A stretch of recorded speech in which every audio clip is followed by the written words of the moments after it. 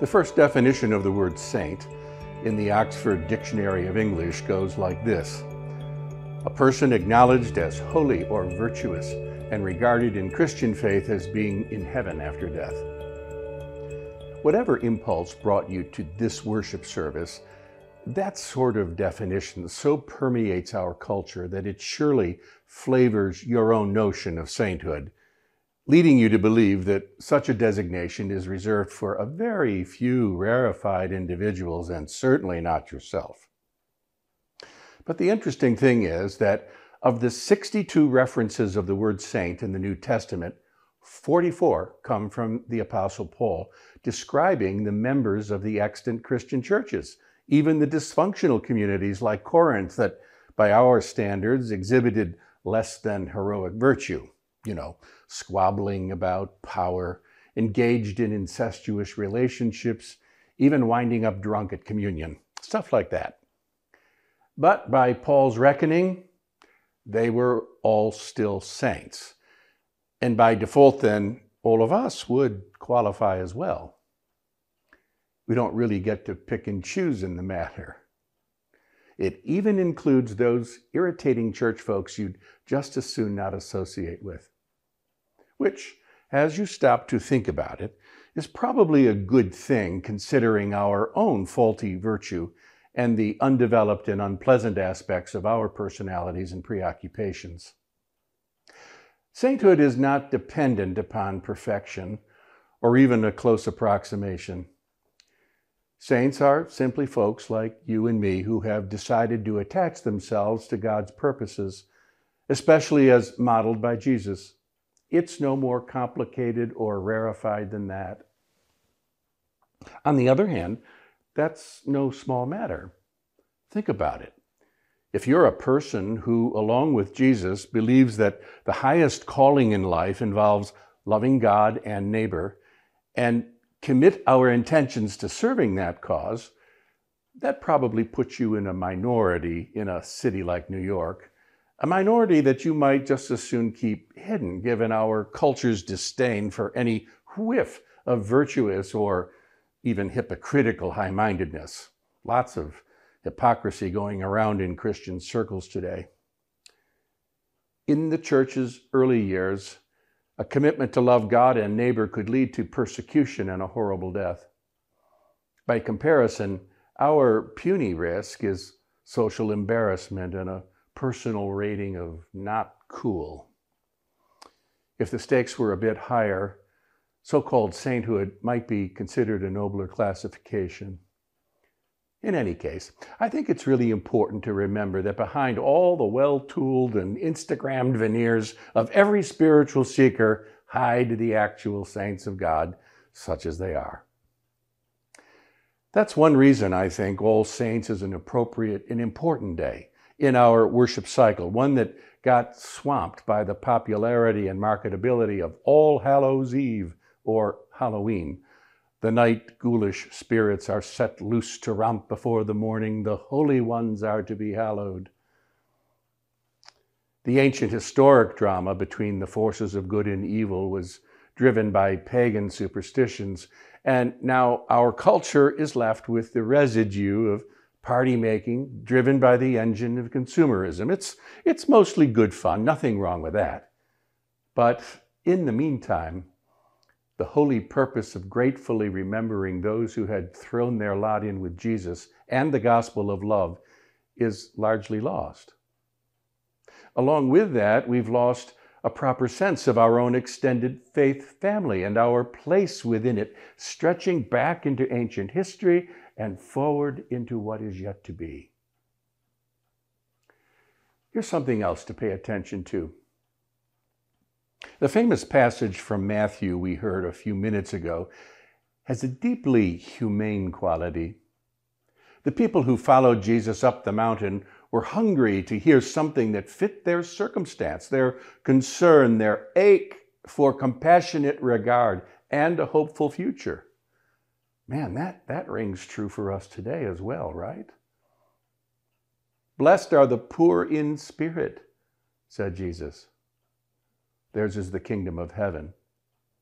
Blessed are those who mourn. They will be comforted. Astonishing how relevant these sound for us today. Blessed are the meek and the pure in heart. Blessed are the ones who hunger and thirst for righteousness. Blessed are the persecuted. It's profoundly humane. And note that these blessings don't say a word about being blessed with power or wealth or the right set of words to say designed to guarantee you a place at the head of the table. There's a universal quality to this, as in John's ecstatic vision of the consummation of all things, when all the nations and tribes, peoples of all languages have gathered round the throne of the Lamb of God. There's nothing, absolutely nothing coercive in this image, simply a universal attraction to a profoundly hopeful future fashioned by our God of grace. The saints are those who are pointed towards the hopeful future, fully alive in the present as they seek to love God and neighbor as best they can. And little by little, they discover the faith that reveals death has no power over their days. They can live as though they belong to God and one another in life and in death. As the prayer in our funeral liturgy says, help us to live as those who are prepared to die. And when our days here are accomplished, help us to die as those who go forth to live, so that living or dying, our life may be in you, knowing that nothing in life or in death will be able to separate us from your great love. Now, saints, I don't know if you've lately thought of your faith like this, but from the point of view of our tradition, that's the journey we're on. And you can sense how such a profound faith would dignify the days of our lives and drive us to become closer approximations of what God intends for us and for the world. I approach All Saints with this sensibility, remembering all those people who have assisted my personal and spiritual maturation. I start with those I can name, those saints who helped release me from the bondage of pettiness, narcissism, and every form of immaturity. Not that this will ever be fully accomplished in my lifetime. As I said, sainthood isn't about perfection. But, some have loved me enough to tell me the truth, to encourage me to grow up, to help me risk greater leaps of trust and courage. In part, they did this by accepting my weaknesses without judgment, but also holding me accountable to growing into my better self.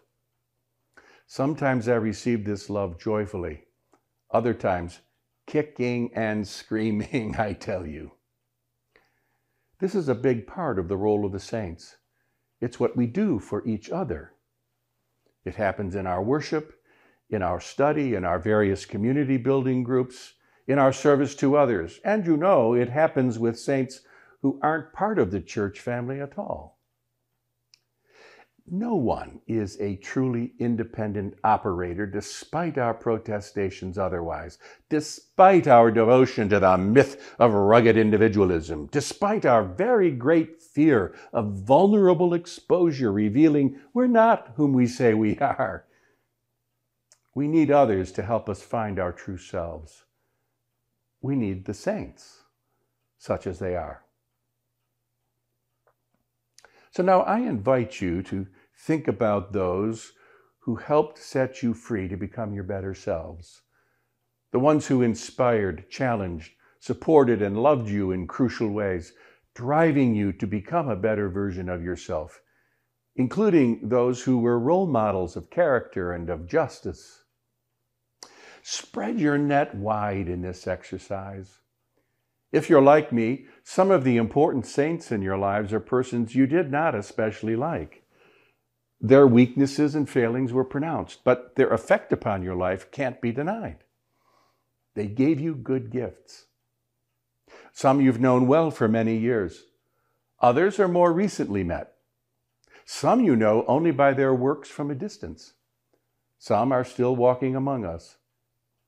Others have died. Take this opportunity to remember them. Let gratitude overwhelm your senses. This is an important element of our shared life and worship, becoming aware of the great cloud of witnesses who have made it possible for us to find our true freedom. And become aware of the many anonymous saints as well. For instance, those who gave us at Christ Church the gift of our jewel box sanctuary. They simply gave it to us. Imagine that. And their gift has even now morphed into our being together in this virtual way too. They didn't even know our names, but they left us in their wills. They knew others would be following them, joining the parade of those who were marching into God's future and could use their help in finding their way. Just this one small recognition inspires an examination of yours and mine, current commitments, our relative generosity, the strength and resiliency of our love. Their example sets a high bar, and honestly, they were no more inherently heroic than you or me. By their example, we can feel the tug to grow into a larger love. Bring all of the saints of your lives to mind as best you can. Hold them there as you join the communion table. And hold a prayer of gratitude in your heart for the rest of the week. You will appreciate their presence. This seems so especially relevant as we remember all those who have lost their lives to COVID, all who mourn, all the poor in spirit, all the persecuted, all those experiencing injustice. All of these saints, blessed by God, secure in God's graceful embrace.